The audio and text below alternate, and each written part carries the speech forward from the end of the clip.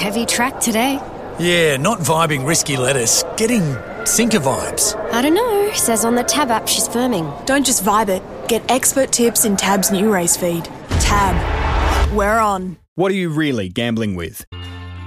Racing Pulse heads to the weekend, finding you plenty of winners. On Racing Pulse, it's Gator's Game Plan.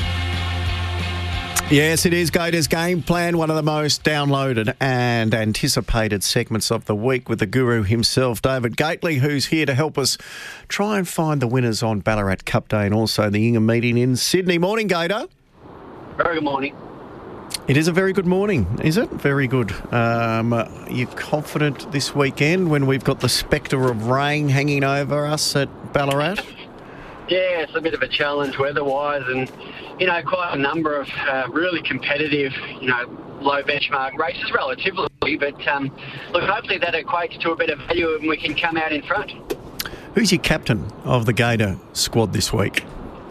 Well, I'm going to put in my... I'm going down the Kepler Vessels part here, so I'm going to come out swinging. Race one, number 5, put the pads on, Sunset Dreaming. First race on a massive day, and this horse was terrific against the pattern in the Blue Sapphire, and then close up in a San Anguinis. I like the blinkers on and back in class here, so if we get anywhere near even money, I'll be very, very happy. Yes, it could be a big day on the home deck for Tony and Calvin McAvoy. Sunset Dreaming to kick us off. We're currently $1.85, so hopefully we might get a little roll of the board. If hopefully by race one you'd think the track will be okay, but if it does get into that soft range, does that hold any fears? Oh, look, it depends how soft, doesn't it? And but look, it's not a major concern. But yeah, obviously if it got to heavy, there'd be uncharted waters there. All right. That is the captain of the team, Sunset Dreaming, kicking the dew off in the first to build the bank. We can get about $1.85 at the moment. The long division, the race that you spent the most time on and caused you the most headaches. Well, you had a few mates, but the Ingham is the long division race this week, and gee, it's a terrific race, and $2 million, you expect that, I suppose, but just where do you go with this race? I mean, all the key hopes have drawn the car park. Others, a bit out of form, their best would win, the likes of Valana. You've got others, that are early in the prep, some deep into the prep, so look, a real challenge for punters, but again, hopefully we can be rewarded if we get it right. Detonator Jack was pretty dominant in the lead-up. That was his first run in the blinkers, and I do like it when they springboard with a gear change or a distance change. This was the former for this horse, and so he's the one to beat, I think, but, that draw, he's going to need a bit of luck, and I've actually tipped Lions Roar on top at double-figure odds. I know he's massively overdue for a win, but I think he's flying and he finally draws a gate and he finally gets some weight relief. So, look, he'll need some luck with 20,000 horses in his way, but give us strength. So what price roughly is Lions Roar at the moment? Let me just have a look at the market. A bit of value. Early double figures. For Lions Roar. The other factor, I suppose, is that we're currently on a soft 5, but I think we'll be expectation for a good track on Saturday? Yep. Yeah, no doubt. There's, they're just all hot days. So we know how well the track dries these days, even when it's not super hot. So definitely working on a good track. Yeah. So you'd probably expect Detonator Jack would be advantaged with a softer surface as well.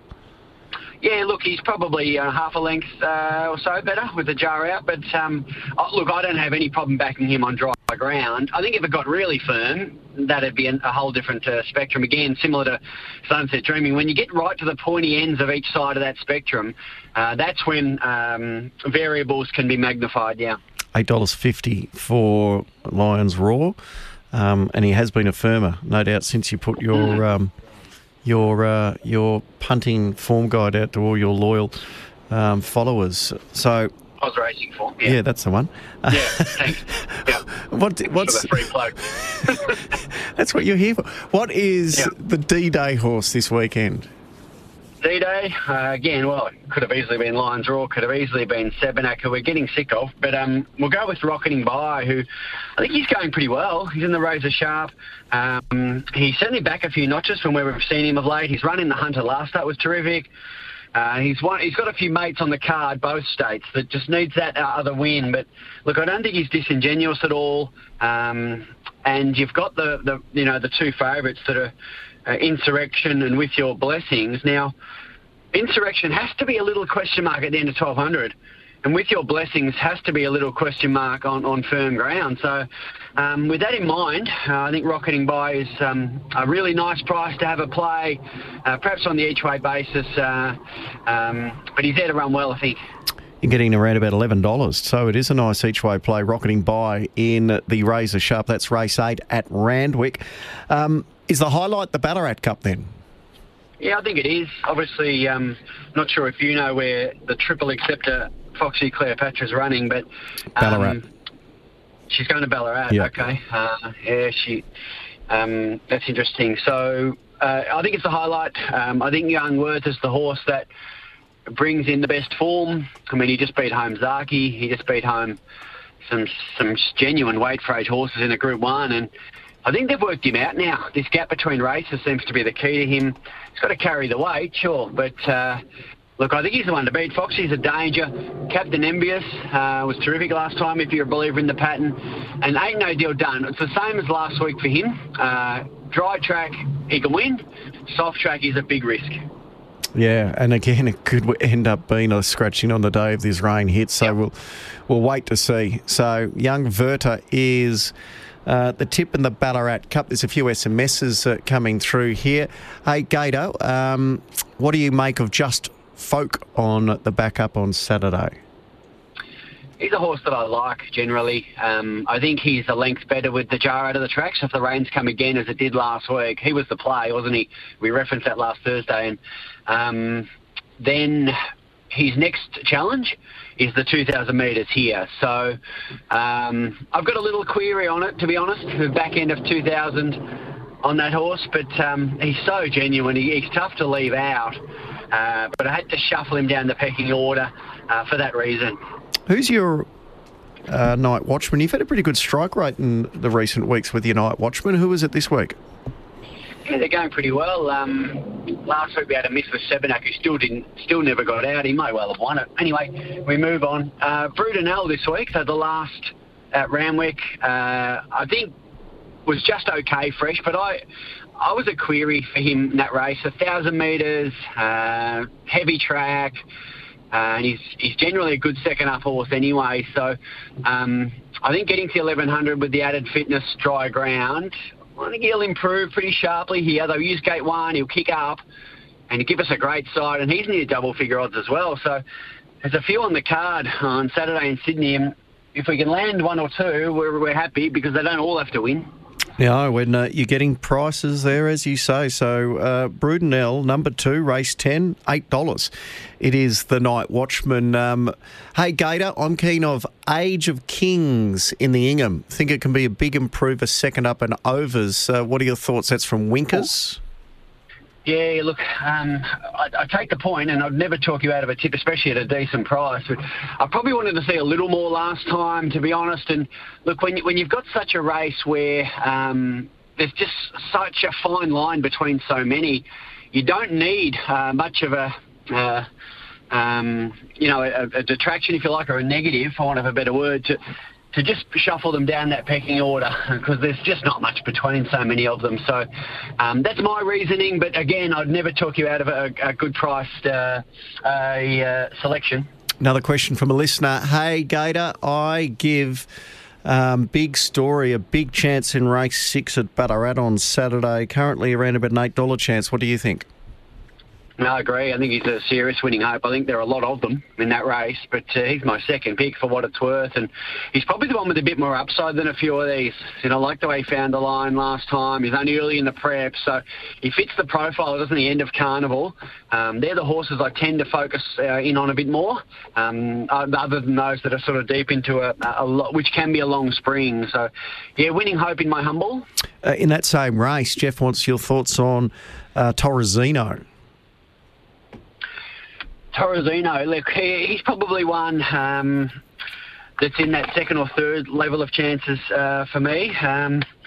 But, look, again, just going through the race, I mean, even our fifth pick, Crackerjack Prince, is, he's flying, and you could make a similar case to him as your top pick. So that's pretty much the theme, though, isn't it, of benchmark 70 and 78 races. When you've got good prizemen, they all want to be there. So, again, I wouldn't talk you out of him. He's got some upside in the prep as well. Have you had a look at the 2-year-old Classic, and is there confidence, or is this a race that you'd be wanting to watch? Which 2-year-old race? The Magic Millions 2-year-old Classic, where we've got the favourite Arabian Summer from the McAvoy Yard. Race 2. Yeah, no, I've done all the... Yeah, and I've looked at all the races, Michael. It's not your first day, is it? Is this your... No, you're good? Okay. Some days you don't like to bet in these races, Gator. So I was just giving you the opportunity to say, look, I think it's a watch race, or open the shoulders.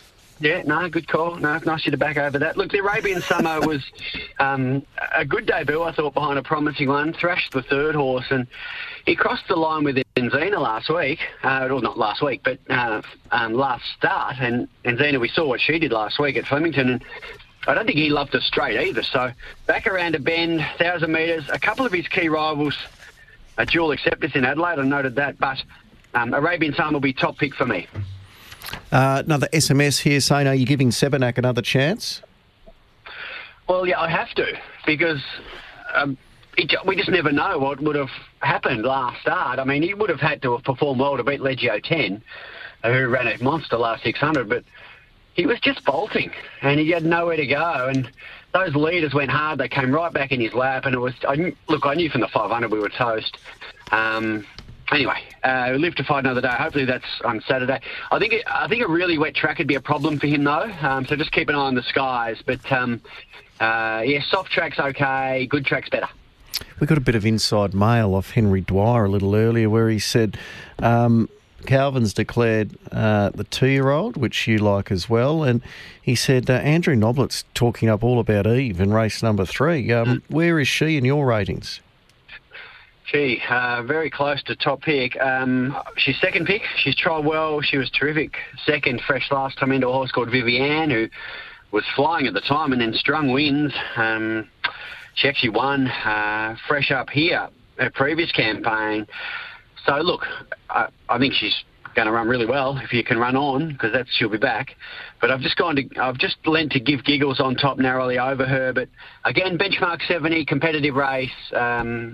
I'm happy to have a few plays in that race, or play some Quinellas might be the way to go. This is a good one. Michael, can you ask Gator if he looks at jockeys on the horses that he picks, does it help him pick them? That's Ken from Cranbourne, because you're usually pretty disparaging about jockeys, aren't you? Oh, jeez. I wouldn't use that word. I don't think that's the wrong word. But look, I'll put it this way. It's not the first thing I look at. You know, I think that the horse does the running. So, and I say that with great respect, as you know. But look, I think where the jockeys come in my humble, is when they've got a really good rapport with the animal. I think that is a big factor. A significant jockey change can help from a relatively inexperienced, like a young apprentice, to a senior jockey, that sort of stuff. And of course vice versa. So there are factors that come into it. It's one of many variables in our great game. SMS saying, have you had a chance to look at the Northerly yet? Will you be taking on Zaki? Look, I haven't had a good look yet. I'm up to Adelaide. I'm up to Queensland, so we'll get to Ascot before Saturday. But I'm interested in the race, obviously, and Zaki creates a lot of interest. He's not getting any younger, is he? But look, he's probably still, you'd think, highly competitive in that field. Hello, guys. Gator, Waterford is in again. What do we do? That's from Rocky at Shepparton. Oh, geez. Dookie's tough. He's tough one, because it's not as if he doesn't try, but he's just got no early speed. He can't put himself in the race, even when he draws a gate. He's often back, with horses like Detonator Jack or like Democracy Manifest, and he's just not quite as good as them. So he's back with those horses, and they finish a little better than him. So I don't know how else to put it. One of these days, the planets will align, and he'll get the clear running in the best part of the track, and he'll win. But we're out of money by then. Last one, Gator. the last race at Ballarat looks like a raffle. Help us out with our quaddies. Yeah, no, it's a bit of a raffle, I think. I quite like Atmosphere, though. Split some good ones last start. I think can lead or take a trail from gate 1. He's got Hawaii 5-0 form, and I think he's the way to go, but it certainly won't be solo in the quaddie. Now it's time for the world-famous parlay.